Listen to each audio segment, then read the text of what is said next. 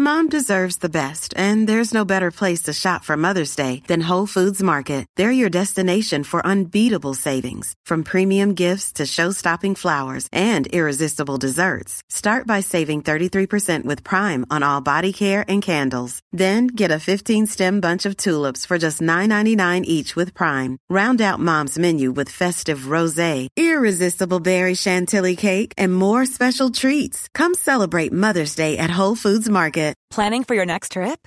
Elevate your travel style with Quince. Quince has all the jet-setting essentials you'll want for your next getaway, like European linen, premium luggage options, buttery soft Italian leather bags, and so much more. And is all priced at 50 to 80% less than similar brands.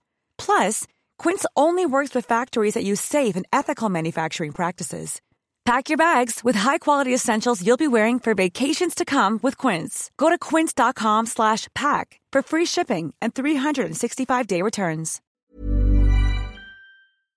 Welcome to Far-Fetched Fables, part of the District of Wonders network, featuring Starship Sofa, Tales to Terrify, Crime City Central, and Protecting Project Pulp.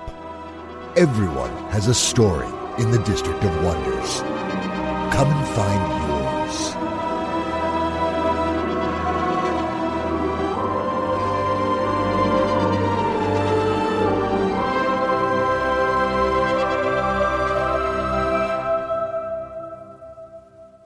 Good morning, good afternoon, good evening.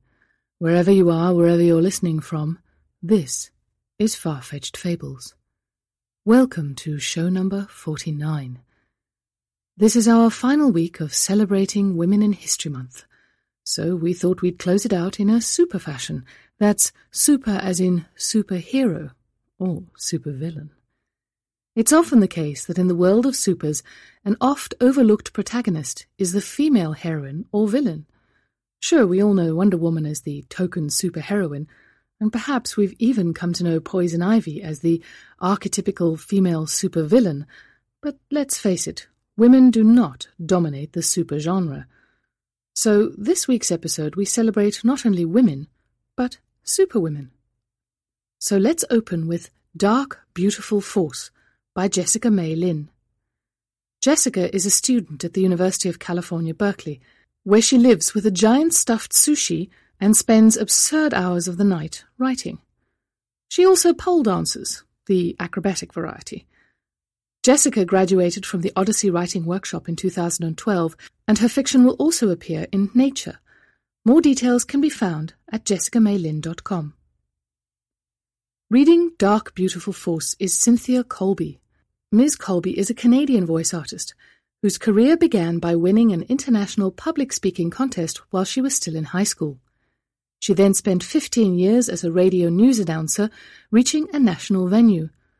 Her voice was so flexible that she began doing commercials at the radio stations, and her ability for doing character voices was recognized. Now, as a freelance voice artist and scriptwriter, she lends her voice to numerous short stories, books, game characters, training programs, videos, commercials, and accessible websites. She can be reached by following the link on the Triple F. Now, grab yourself a bag of donut holes and listen to Dark Beautiful Force by Jessica May Lin.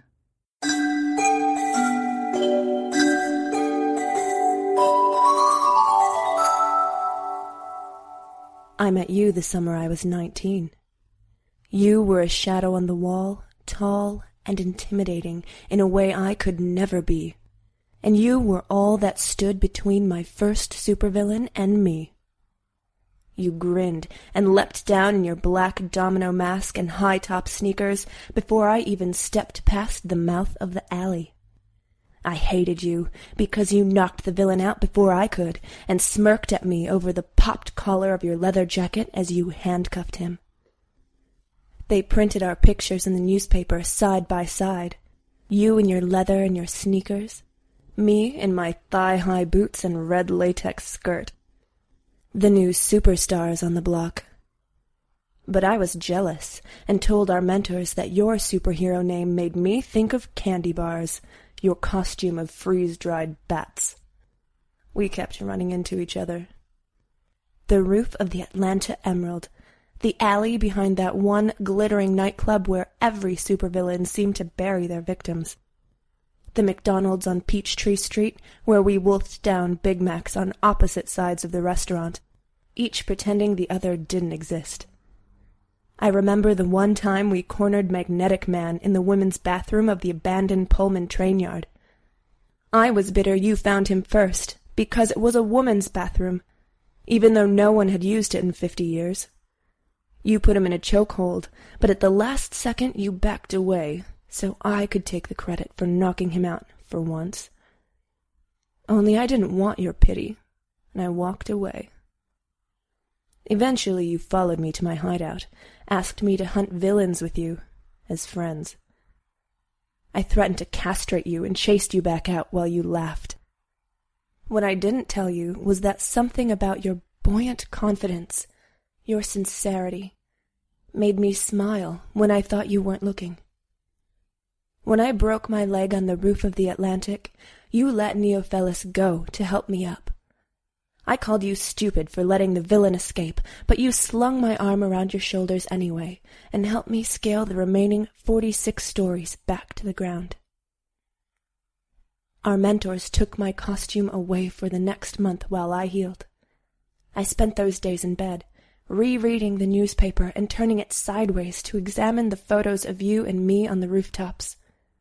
Sometimes at night, when I grew sick of flipping channels and doing curl-ups with an encyclopedia, I swept the curtains back and looked out of the window for you, hoping you were still saving the world. I'll never forget the rainy Sunday afternoon when you caught up to me and insisted on buying me a cup of coffee. I was well enough to hunt again, and we talked long into the night about life and supervillains and how our mentor's nose looked like an eggplant. I let you into my life. We spent the rest of that summer hunting villains together. Warm August nights, stomach down in the subway rafters, throwing donut holes into each other's mouths as we waited for our targets to creep out of abandoned tunnels. There was something infectious about you that made me believe we were invincible. By the time we were 25, we were touring the world, making headlines on the big comics, playing stunt doubles for our own characters on the silver screen, living the way I'd always dreamed of. I felt your child grow inside me. You wrote bad poetry to him and built a crib with your bare hands. You joked about how you could wring a supervillain's neck, but you couldn't hammer a nail into wood without smacking your thumb. At night, you held me in your arms. We ate potato chips in bed and laughed about the summer we spent as rivals, and then best friends. A month before you became a father, we met the red-masked supervillain. You tried to kill him, but he was faster than you, and he sank that fatal blow into my belly. I lost the child before he was even born. The doctor told me that I could never run the way I used to, or leap over walls with that quicksilver agility I'd treasured so deeply, that my body had taken too much to ever heal again. I stumbled out of the ER, numb, silent when our mentors awarded me a medal for my bravery, silent when Atlanta awarded me a medal for the services I'd done. Secretly, I tore up the articles in newspapers across the globe that announced my early retirement. You noticed that I stopped responding when you kissed me, stayed expressionless when you folded me in your embrace. I had shut myself into my own prison, where I wasted away between blank walls. When you finally convinced me to leave my bedroom, I wore a dirty t-shirt and sweats, and huddled in the corner while you continued to save the world. You would laugh as you snapped handcuffs around the wrists of your 500th villain, but when you saw my face, you fell silent. I know that I broke your heart, that you missed me and wanted to help, even though you didn't know how. That's when he took you, too. I hadn't smiled at you in years or told you that I loved you. Something inside me broke. I didn't care what the doctors said, what our mentors said. I didn't care that every inch of my body ached with searing, blinding pain when I dragged myself up the frame of the Atlantic, the skyscraper where I first realized I loved you. I burned down the prison I made for myself and burst from the ashes, alive and brimming with fire. I hunted him to the ends of the earth. I was determined to cut his heart out of his chest the same way he'd done to me when he killed you. The dark, beautiful life force that had lain paralyzed inside me for all these years reignited so I could avenge you. Eventually I found him, even though he was faster than both of us, in the same alley I first met you. Panting, my dark hair flying around my face, I drove my knife into the bottom of his heart. His mouth dropped open in surprise as he sank to his knees. Even he hadn't expected me to be so strong, that I could recover after all those years of being buried 6 feet deep in my own helplessness. His blood poured onto my hands, and I tore his mask off, only to discover that he was you. You breathed my name and smiled, told me that you'd killed the real supervillain long ago, before taking his mask and his name. And I remembered that summer we were 19, when you chased me through the streets at twilight. You had worn the same triumphant smile, your amber eyes flashing with mischief. Why? I asked you as the tears rolled down my cheeks. Why did you do it? And you told me that you wanted to see me act brave and beautiful again. Just one more time. You wanted to see me alive, even if you had to die. As you closed your eyes and laid your head against my shoulder, I held you and wept. Now it's just me. But on warm August nights, as I lie in the rafters eating donut holes alone, I think about you.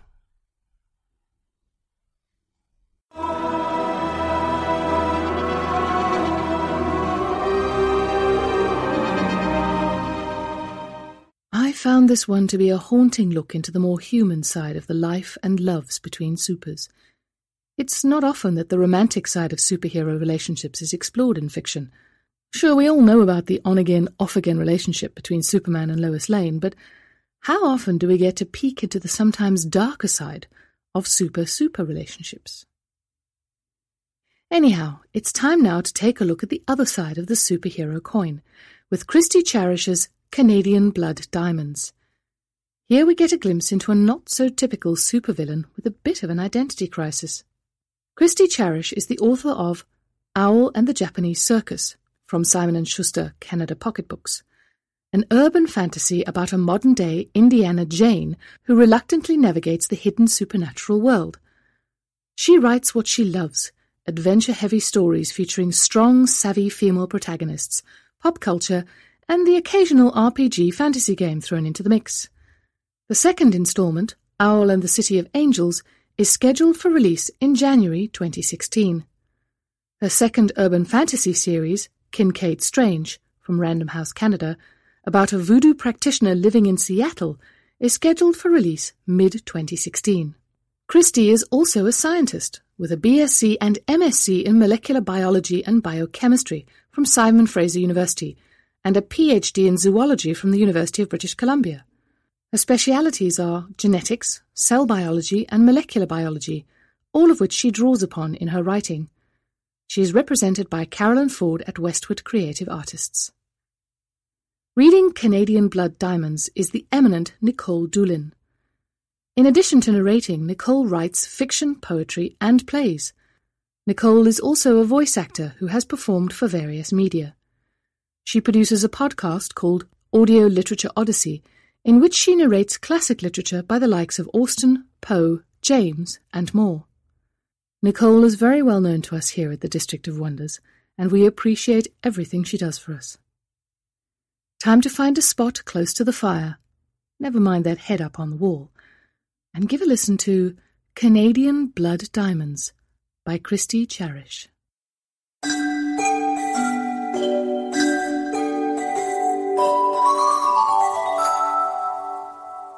Have you ever wanted to kill your minions? No, seriously. Have you ever had the urge to grab them by the neck and inject some really nasty nanobot that will eat them from the inside out? 'Cause that's about where I was last night at 3 a.m., standing outside my generator shed in worn pink bunny slippers, up to my ankles in freezing snow. I sipped my coffee and took in the 2-shot rotator belts covered in icicles on the nuclear generator I bought last week for over $1 million. Fuck me, I said. It was so damn cold I half expected my breath to form icicles. So let me get this straight. The heat's off, the lights are out, and my diamond mine is offline. All because you two morons cheaped out on insulator? I rubbed my forehead with the sleeve of my pink bunny bathrobe. Tweedledum and Tweedledee shuffled their feet before Tweedledum spoke up. Well, boss, when you say it like that... I held up my hand. Yes or no? Flustered, Tweedledee said, Package says it's good through -20, boss.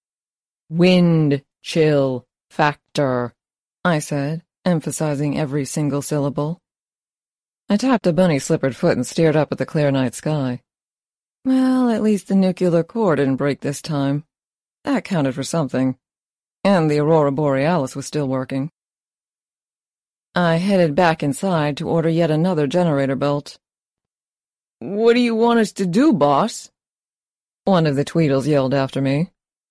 Freeze to death for starters, I mumbled under my breath, then yelled, What do you think I want you to do? Clean it up! I slammed the heavy chalet-style door behind me. This morning was getting off to a really fucking spectacular start. Served me right, though. Of all the diamond mines in the world, why the hell had I picked one in Yukon? Why not a nice Aztec Mexican fortress? Could have done the world a favor and knocked off a few Mexican mob bosses in the process. I took another sip and mulled it over. As soon as my laptop powered up, I headed to the Supervillain Emporium. I had just pressed submit order when a message from Cyberpunk, my accountant and financial planner, flashed across the screen. Urgent was highlighted in the subject line. I sighed and opened it. Kelly, call me. Now. I groaned, picked up my laptop, and headed to my room. You know things are bad when the accountant of supervillains and superheroes everywhere schedules an emergency conference call. Apparently there's no sleep for the wicked, or supervillainesses tonight. Cyberpunk slid into a swivel chair on my screen. He pushed a pair of yellow-tinted lenses up his face and scratched his head. He'd been trying the geek chic look out lately. It worked for him. Kelly, what the hell did you just try to buy?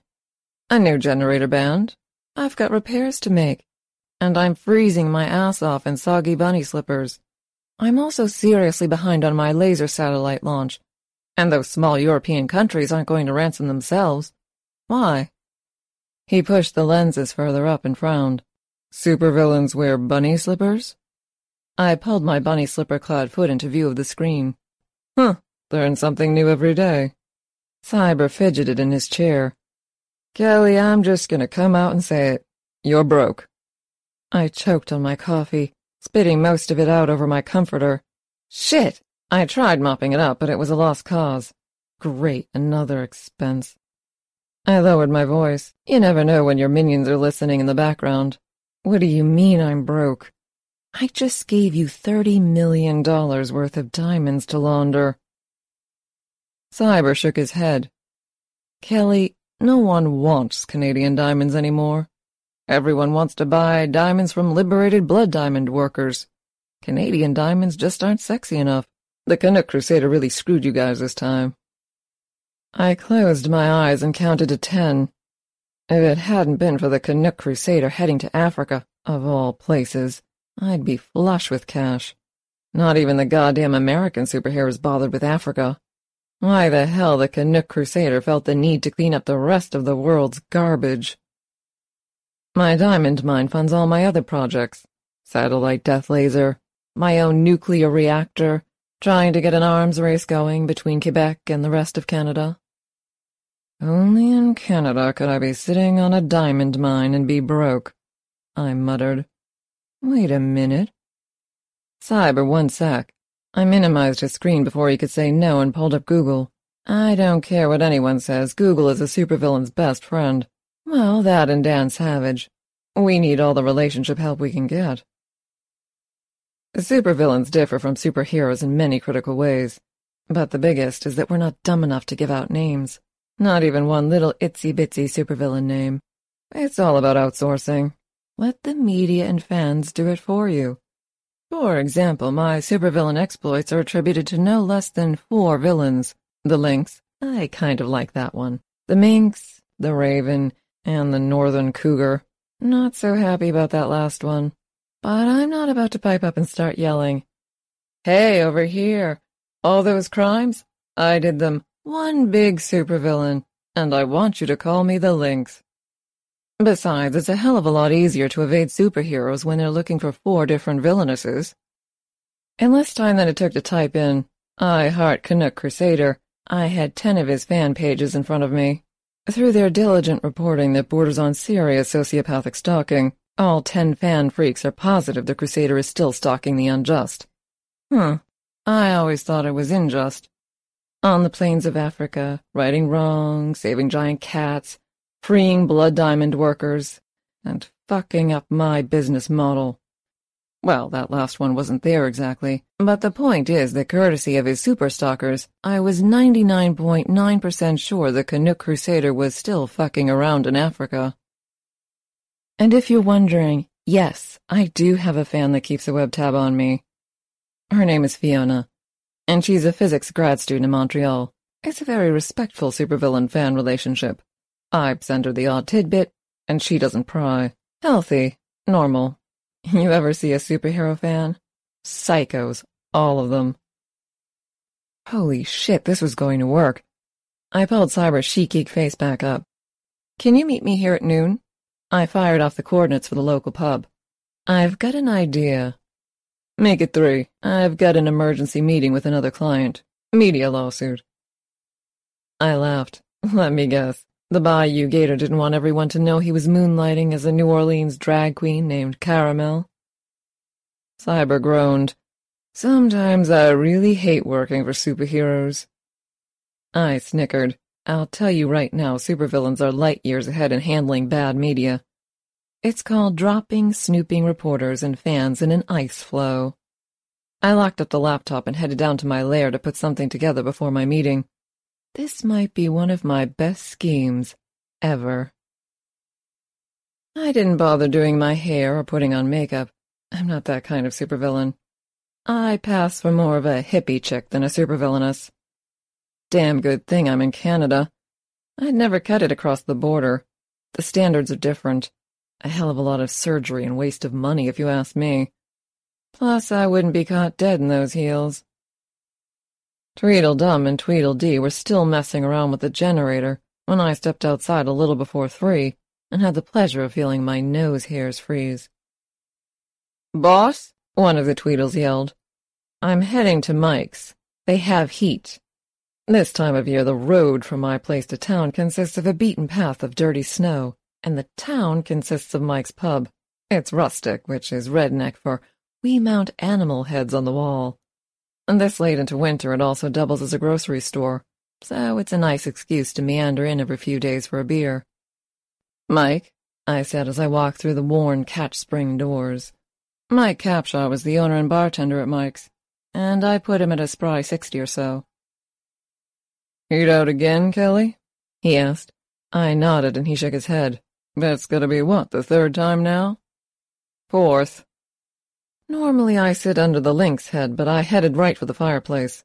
It's under the Cougar head, but damn it, I'm cold." Mike put a beer in front of me. No coaster. Classy. "Just suck it up and get hydro. Less mess than those generators you got up there." "Yeah, right, get a power meter. Let the government know exactly how much power I'm pulling. Best idea I've heard all day." "Thanks for the advice, Mike." I stretched in front of the fireplace and peeled off my gloves. I thought I could see the color returning to my fingers. "Anytime you need help up there, you just let me know." He winked before heading back behind the bar across the room. "Now, I'll let you in on a little secret. I did my research before heading to this town. Mostly I was using every little dirty trick in my book to steal a diamond mine, but I also seriously investigated the locals. You never know when you'll accidentally trip over a rock and uncover a superhero. We tend to like the same middle-of-nowheres. I found nothing too exciting. Domestic violence, a few murderers, 2 guys who take some really weird vacations to Southeast Asia." Mike came up clean as a whistle. My money's on him being the North Wind, the first real Canadian villain, the only one I'd call super. Rumor has it he retired right around the time of the tech revolution. If it's him, he wrote the book on supervillainy. Screw the Vegas witch and the Californian lich. They only wrote their how-to books to pass time in jail. The North Wind's got 'em all beat. He never got caught. If it's him. One thing's for certain, he's somebody. Nobody insulates their basement with lead if they've got nothing to hide. I'd never ask, though. Some things just aren't done in polite super society. Provided he leaves my lead-coated basement alone, I'll leave his lead-coated basement alone. There was scuffling outside. The doors creaked open a crack, before slamming back and hitting the person outside. "Oh!" came a muffled voice. The doors creaked open again, and Cyber's skinny frame spilled through. He stamped the snow off his feet. "It is fucking cold up here," he said. "Yeah, funny that. Yukon is cold." Now, I don't know how the hell Cyber does it, but given 5 minutes' notice, he can meet you anywhere in the world. I know. I've tested it. I heard a rumor years back that he can turn into light particles and travel through fiber optic cables. "Friend of yours, Kelly?" Mike asked good-naturedly from the bar. "Financial planner and accountant."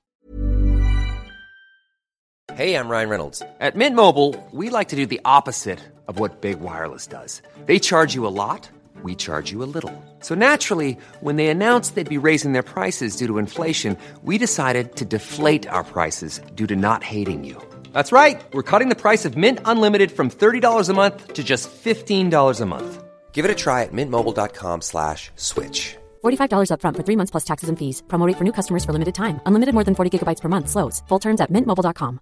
Mom deserves the best, and there's no better place to shop for Mother's Day than Whole Foods Market. They're your destination for unbeatable savings, from premium gifts to show-stopping flowers and irresistible desserts. Start by saving 33% with Prime on all body care and candles. Then get a 15-stem bunch of tulips for just $9.99 each with Prime. Round out Mom's menu with festive rosé, irresistible berry chantilly cake, and more special treats. Come celebrate Mother's Day at Whole Foods Market. Even when we're on a budget, we still deserve nice things. Quince is a place to scoop up stunning high-end goods for 50 to 80% less than similar brands. They have buttery soft cashmere sweaters starting at $50, luxurious Italian leather bags, and so much more. Plus, Quince only works with factories that use safe, ethical, and responsible manufacturing. Get the high-end goods you'll love without the high price tag with Quince. Go to quince.com/style for free shipping and 365-day returns. "He's really good," I added. "Fucking expensive, but it doesn't pay to cheap out when laundering money." Cyber looked over his glasses. "Yeah, if you ever need any financial advice," he said to Mike. "I'm always taking on new clients." I glared at Cyber as he joined me. Son of a bitch had probably found the lead-coated basement too. Not above a little desperation, are we? He shrugged and placed a sound disruptor on the table.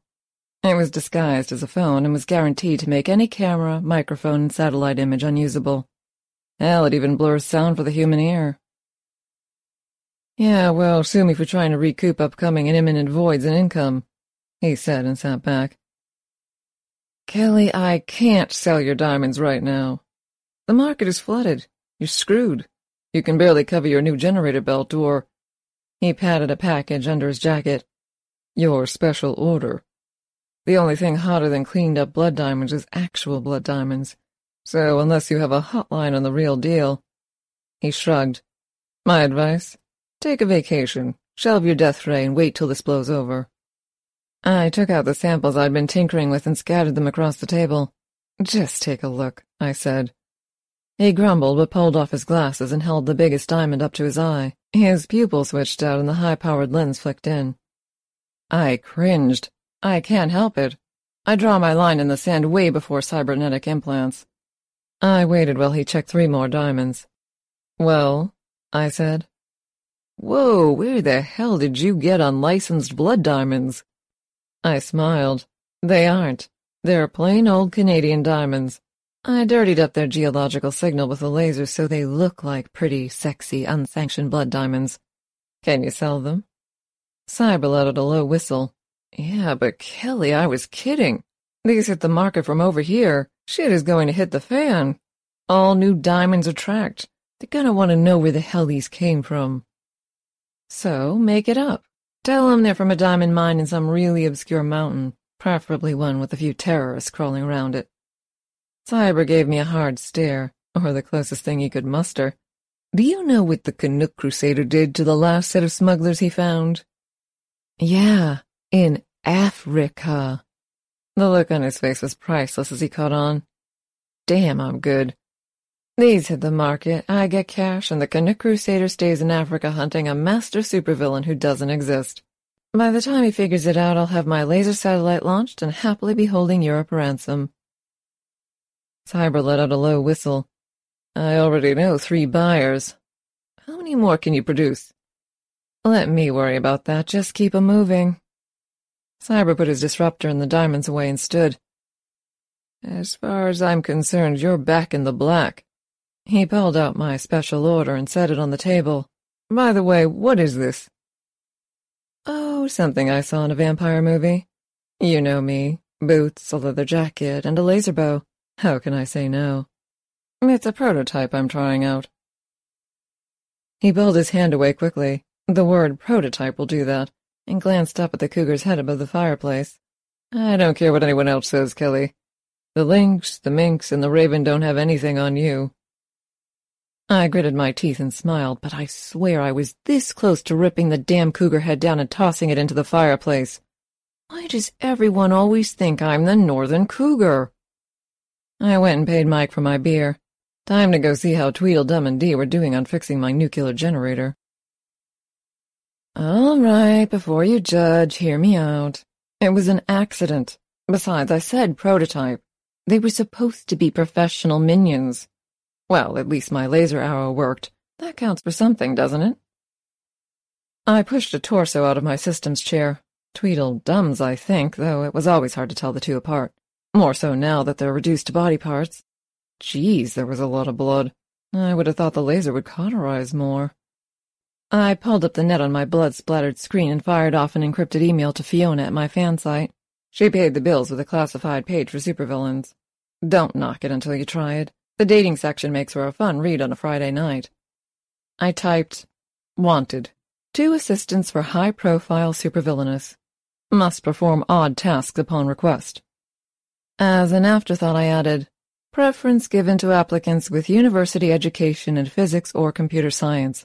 Also will accept biology applicants, particularly pathogen specialties. Must be able to perform heavy lifting. Robotics acceptable. 5 minutes later there was a response in my inbox. An email from my biggest fan, Fiona, with 2 attached resumes. Hers and her twin brother, Fjord's. No cover letters. Astrophysics, robotics. Damn. And her brother's was just as good.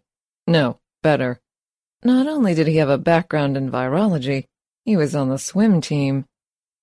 They'd both included photos, and man, oh man, I hadn't seen abs like that, and well, the brother was ripped. What was I thinking? I can't hire my fans. That would be just... 4 little words at the bottom of the email made my finger pause over the delete button. Come with postdoctoral funding. What was I supposed to do? Yeah, they were fans, but hell, the government was willing to foot the bill. I arranged for transport and sent 2 tickets. Less than a week later, I was back at Mike's pub reading plans Fiona had cooked up to get us into the power industry. I was in assistant heaven. Fiona was spearheading 4 separate website campaigns dedicated to my alter egos. It was so organized. That Fjord often walked around the house without his shirt on didn't hurt, though Fiona hinted that he batted for the other team. The point is, life was good. My badass diamond-in-disguise scheme was raking in millions. For the first time in my life, I had assistants of above-average competence. The North Wind's mantra was paying off. Don't do anything stupid. There I was, minding my own business under the Lynx Head, when a shadow moved over Fiona's plans. The voice was masculine with just enough gruffness to make it attractive, without going into meathead land. "Can I buy you a drink?" I didn't even look up. "Fuck off." Now that might seem harsh, but keep in mind this is a redneck bar in the middle of butt-fuck nowhere. Fuck off is a completely acceptable response from a young lady. Besides, the math in Fiona's plans was killing me. Shit, I was going to have to ask my assistant to explain 3 of these equations. How lame is that? But then someone else cleared his throat. Deeper, more gruff, and older. Shit, Mike. Reluctantly, I looked up. There was no way I was getting any reading done with both of them blocking my light. Standing beside Mike was a tall and surprisingly good-looking guy. "Hey, Kelly, wanted to introduce my son," Mike said, his mouth set in an embarrassed line. Good-looking extended his hand. "Hey, Alex Capshaw, pleasure to meet you." And with that he sat down. Without asking, I forced myself to smile and put aside Fiona's awesome laser plans. No sense alienating Mike's good-looking offspring. Alex rivaled Fiona's brother in the looks department. He was a good foot taller than me, had really great blondish hair, and an awesome set of teeth. Okay, Fiona's laser plans could wait till later. Besides, Alex might be the North Wind's son, and Fiona was busy testing a new robotic arm.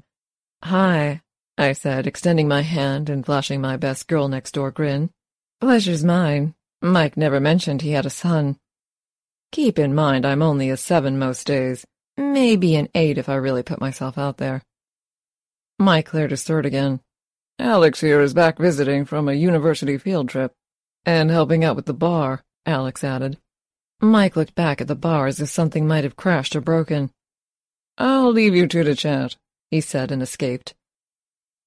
"So, listen," Alex leaned across the table and lowered his voice. "I know who you are." I sat up straight. Not that it was surprising, especially if Mike had been talking about me, but supervillains don't just come out and say it. It's rude. I was this close to getting up and leaving when he grabbed my hand. "I have to admit I'm a huge fan of your work." His eyes took on a serious glaze.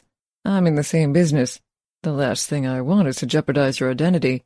Is there anywhere more private we could go to talk?" My God, not only did Mike Capshaw, still my best suspect for the retired North Wind, have a son, but he was cute and a supervillain. Damn, who was he?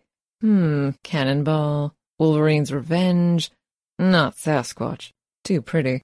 Have I mentioned how hard it is for supervillains to get a date? We're a cagey, paranoid bunch at best. And he was still smiling at me, with those perfect teeth. I started wondering what kind of abs were under that plaid lumberjack shirt. "I know just the place," I said. Well, whoever Alex Capshaw was, he was going to make Fiona's blog tomorrow morning. My alarm was ringing and ringing. I sat up in bed and picked up my phone. Fiona's face flashed on screen above a text message. "You need to get down here and see this now." I looked over to where Alex still slept. I admit I'd had a great time the last few days. Alex was more of a gentleman than I usually went for, but hey, I'd heard that was fashionable. The nice guy who's really deep, dark, brooding. We were still playing footsies with the supervillain identity, but that was normal. No one reveals his or her identity till the 4th date, or at least that's what Savage Love said in his superhero-supervillain episode. Fiona again. "Now, Kelly, like 5 minutes ago, get your ass out of bed and get down to the lair." A third message chimed in. It was Cyberpunk. "Kelly, you need to hold off on Project European Vacation. We'll explain in 1 hour at your place. Repeat, do not send any more European vacation funds." 2 exclamation points. Shit, this had to be serious. I threw off the covers and hopped out of bed. Alex rolled over and looked at me sleepily.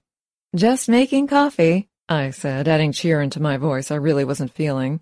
I closed the door, flipped the coffee maker on, and headed to my control room 1 floor down and hidden behind my fireplace. I know, how original is that? But think, what spot hasn't been used?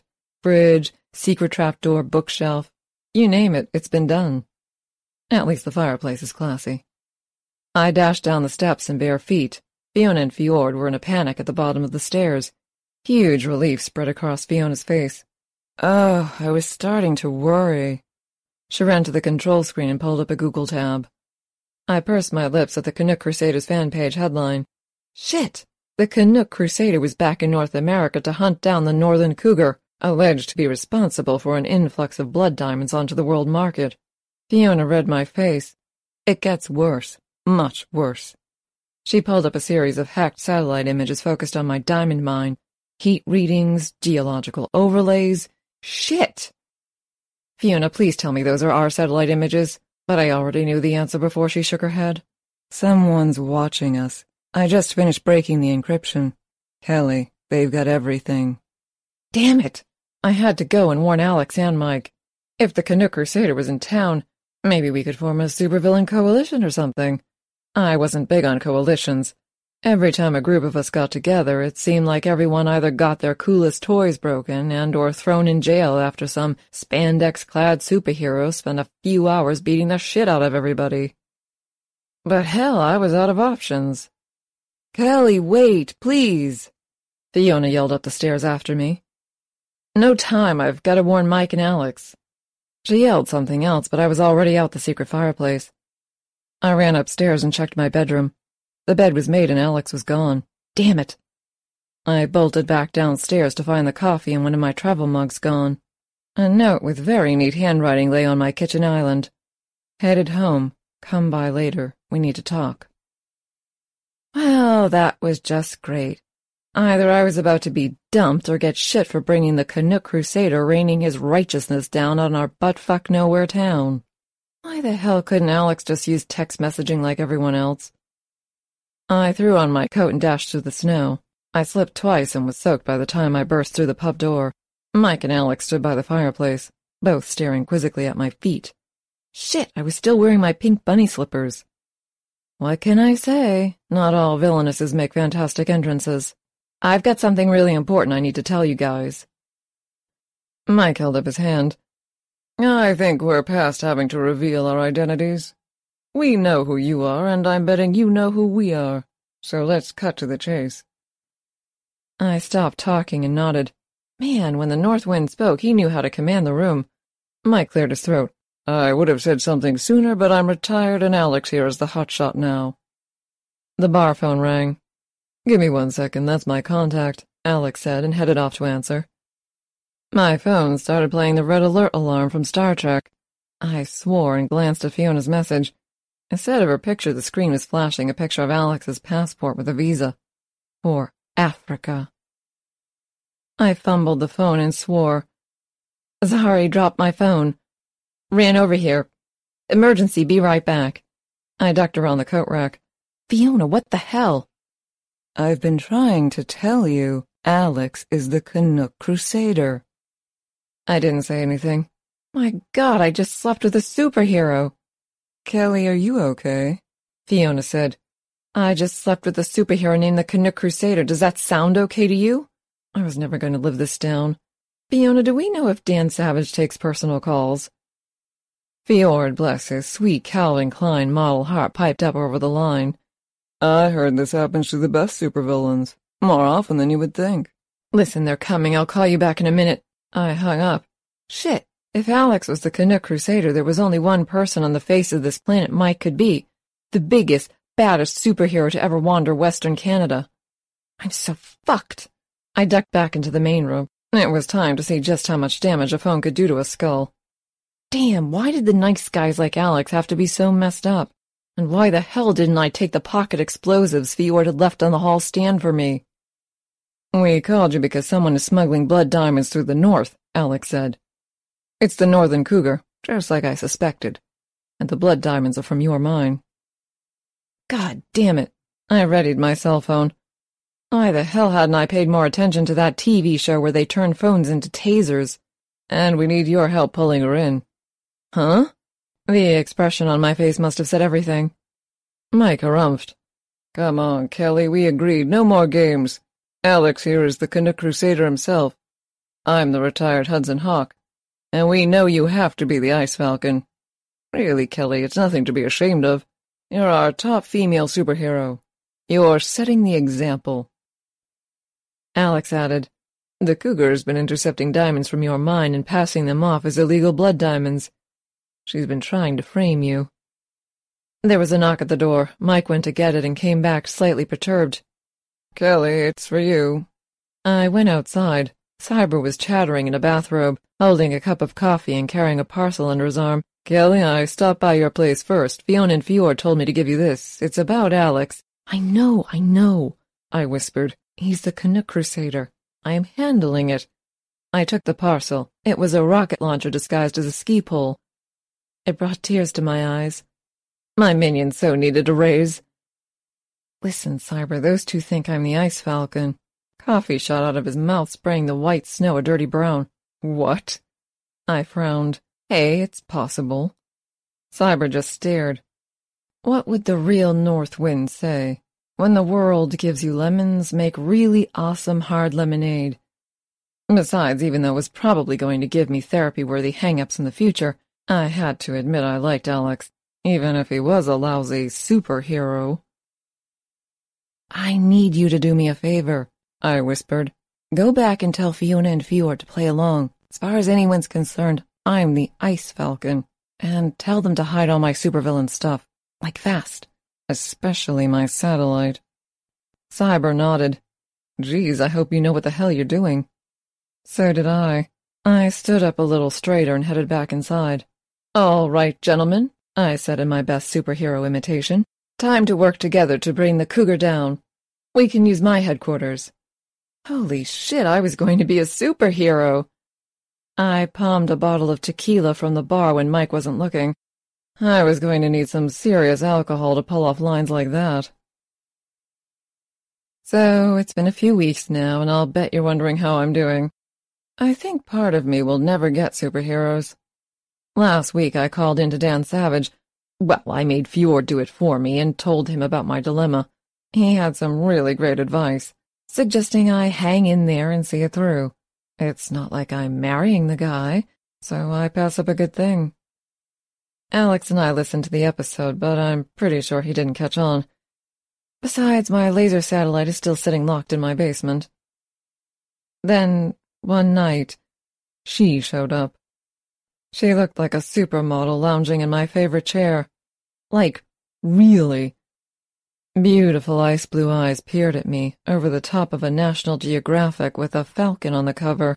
She wore a perfectly coordinated ski outfit and 2 sets of feathers dangled from her ears. Falcon feathers. Poor Fiona and Fjord were out cold and tied up on the floor beside her. She put the magazine down when she saw me. I'm Faraday, she said. The falcon on the magazine, the feathers in her hair, the ice blue eyes, those had to be contacts. Let me guess, I said, giving her the once-over. You're the Ice Falcon. She nodded. So, do you have anything to say for yourself? She said with a swish of her perfectly highlighted hair. I cocked my head to the side. One thing hanging out with Alex and the Hudson Hawk has taught me is that superheroes really like to talk. It's tedious, but I'm slowly breaking Alex of that habit. Yeah. Did your parents name you after a fairy or something? I mean, what kind of dumb name is Faraday? She stood up, all 5'9" of her, crossed her arms and stared imperiously. Well, I have something to say to you, too. I'm marching you to the Hudson Hawks bar, and you're going to confess everything to him and the Canuck Crusader.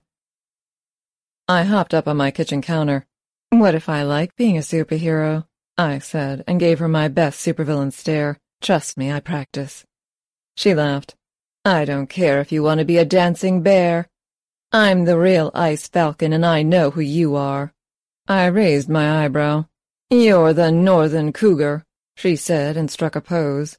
Why the hell did everyone want to call me the Northern Cougar?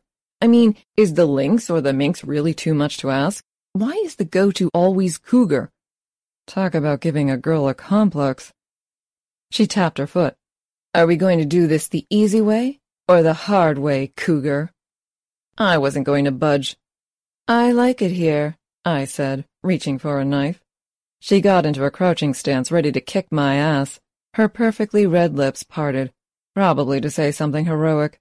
I caught the slight movement of my fireplace as the lair opened and my laser bow peeked around the corner. I dropped the knife and dove behind the kitchen island as the laser bow sliced through her. She toppled over and one of the contacts fell out. I knew it. Mike stepped out in the open. You know, I said, I never bought you as the Hudson Hawk. Always had my money on you being the North Wind. He chuckled. Never was one for playing black or white. Prefer to choose sides as it suits me. I've said it once and I'll say it again. The North Wind was a genius. Oh, this so changed my outlook on the universe. Saw her sneaking in. You've been doing a good job, kid. Figured I should help you out. He pushed the Ice Falcon over with his foot. Besides, she was a stuck-up piece of work. So how the hell do you explain Alex? Mike shrugged. He was always an independent one. Unfortunately, not the brightest apple in the bunch. Got a furnace down there, Kelly? Yeah, but I have a better idea. I pulled the feathers out of her hair. Upstairs closet, there's an old beat-up fur jacket. I went and grabbed some fake nails from my bathroom Halloween box and started filing them into sharp points. Alex isn't coming over for another couple hours. Can you get rid of the blood before then? Mike nodded. Got just the thing, he said, and headed back downstairs to my lair. I finished dressing up Faraday as the cougar and roused Fiona and Fjord. The northern cougar just met with a fatal accident, I told them. Oh, but Kelly, it would be so much easier to knock off the Minx or the Raven, Fiona said. The cougar has the most popular fan site. No, we're getting rid of the cougar, I said, maybe a little too quickly. Fiona pursed her lips but didn't argue. Time to dump the body and get back to the lair, and time to hook up with my superhero boyfriend. Did I mention I love being a supervillain?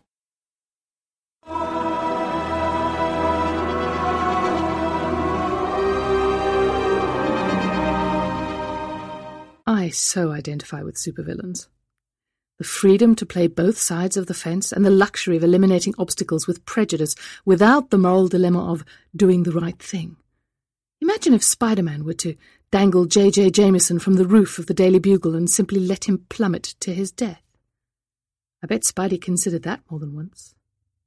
And while you consider the moral dilemma of your favourite superhero or villain, we'd like you to consider the moral implications of our licensing. Far-Fetched Fables operates under a Creative Commons Attribution Non-Commercial No Derivatives 3.0 license, which means you can download the content and share it around all you like, but you can't change it and you can't sell it. And be sure to give credit where credit is due. All other copyright remains that of the authors. If you like what you hear at Far-Fetched Fables, please consider fencing a few of your own Canadian blood diamonds and make a donation to the District of Wonders. Buttons are on the website. If you'd like to share your thoughts on this or any of our stories, you can leave your comments on the Triple F website. Take solace that, super or otherwise, we all have the same desire to love and be loved, and that sometimes love means pain and sacrifice. And remember, those small European nations aren't going to ransom themselves. Finally, let's not forget the impact that women have and continue to have in our lives. From Mom to Joan of Arc to Marie Curie and so many others. Not just 1 month out of the year. Every day, women have continued to impact and shape our lives. On that slightly feminist note, I'll sign off. Until next time, bye now. This presentation has been brought to you by the District of Wonders Network, dedicated to podcasting the finest genre fiction. You can learn more about the District of Wonders and their many literary productions at their website, www.districtofwonders.com. Thank you for listening. Mom deserves the best, and there's no better place to shop for Mother's Day than Whole Foods Market. They're your destination for unbeatable savings, from premium gifts to show-stopping flowers and irresistible desserts. Start by saving 33% with Prime on all body care and candles. Then get a 15-stem bunch of tulips for just $9.99 each with Prime. Round out Mom's menu with festive rosé, irresistible berry chantilly cake, and more special treats. Come celebrate Mother's Day at Whole Foods Market. Even when we're on a budget, we still deserve nice things. Quince is a place to scoop up stunning high-end goods for 50 to 80% less than similar brands. They have buttery soft cashmere sweaters starting at $50, luxurious Italian leather bags, and so much more. Plus, Quince only works with factories that use safe, ethical, and responsible manufacturing. Get the high-end goods you'll love without the high price tag with Quince. Go to quince.com/style for free shipping and 365-day returns.